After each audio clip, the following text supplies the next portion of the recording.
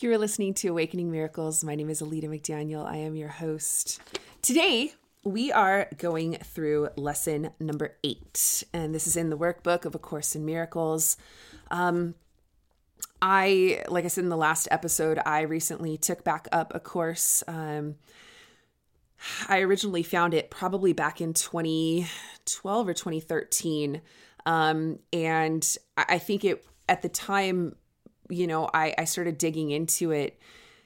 There was still a lot of trauma in my heart. There was still a lot of pain. There was still a lot of suffering.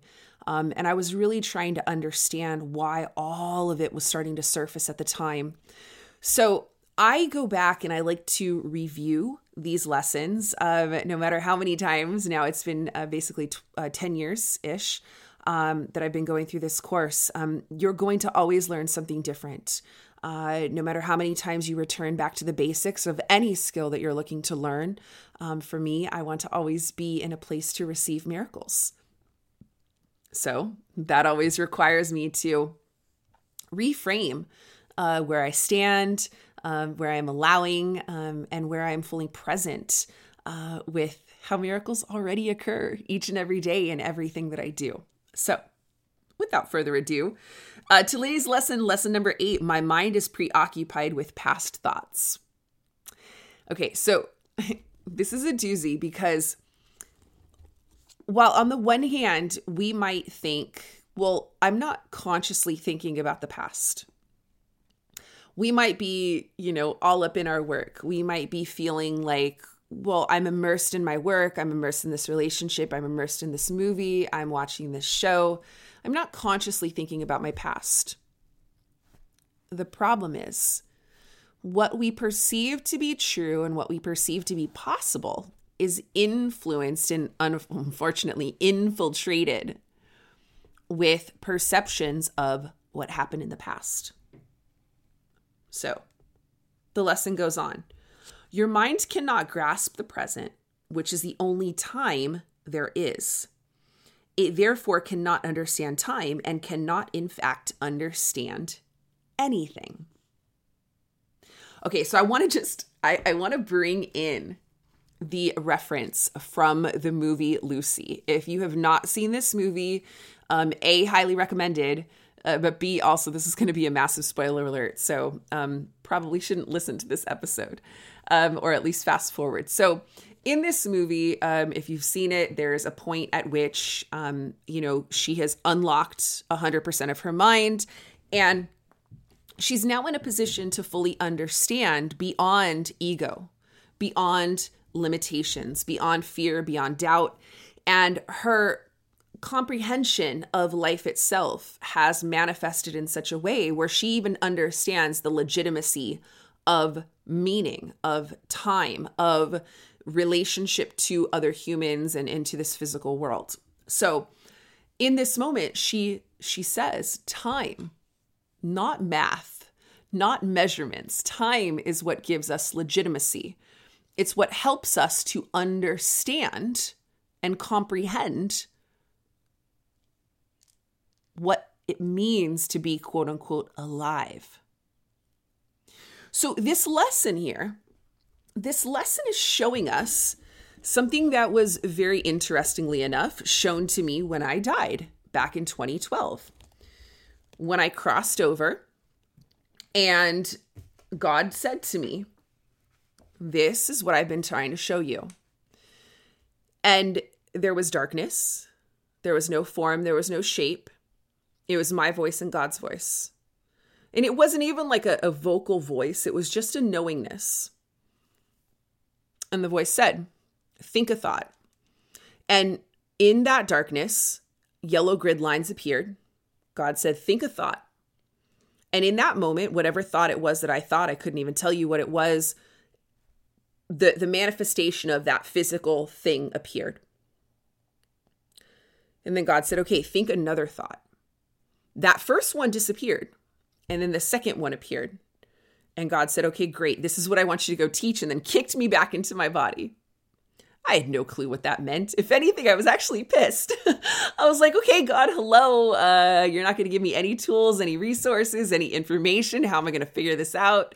And so the last decade essentially has literally been me trying to figure this out. And so one of the ways in which I have done that and to really understand that is in this lesson right here. Because everything that we perceive in the present moment is soiled by what we believed to be true about our past and what we are fearing in anticipation of in our future. So when we are in this particular lesson, the statement would be, I seem to be thinking about fill in the blanks. And then you name each of your thoughts specifically. For example, I seem to be thinking about, name a person.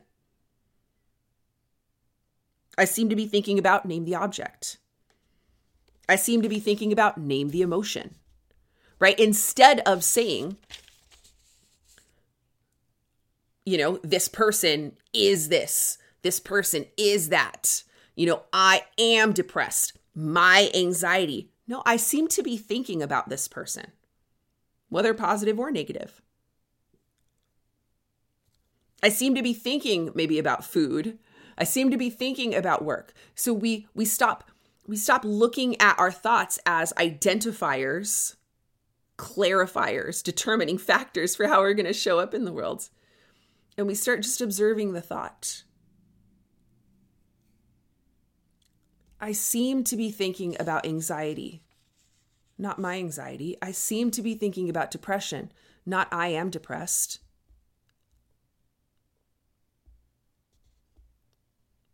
And so on, concluding at the end of the mind searching period, when you go through these things, you declare, but my mind is preoccupied with past thoughts. Meaning, I have given this statement meaning. I have declared this statement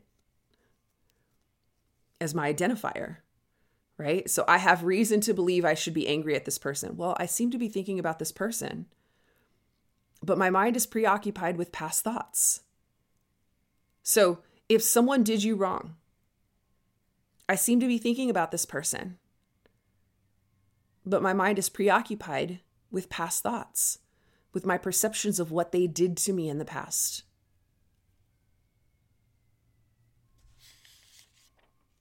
I seem to be thinking about food, but my mind is preoccupied with thoughts of the past, my past thoughts. Well, maybe you didn't have a lot of food growing up. Maybe you are worried that your bank account's not going to have money to pay your bills because that's what you experienced in the past. So I seem to be thinking about this, but my mind is preoccupied with past thoughts. And the more we continue to understand that, the more we continue to realize that what we are experiencing in the current moment,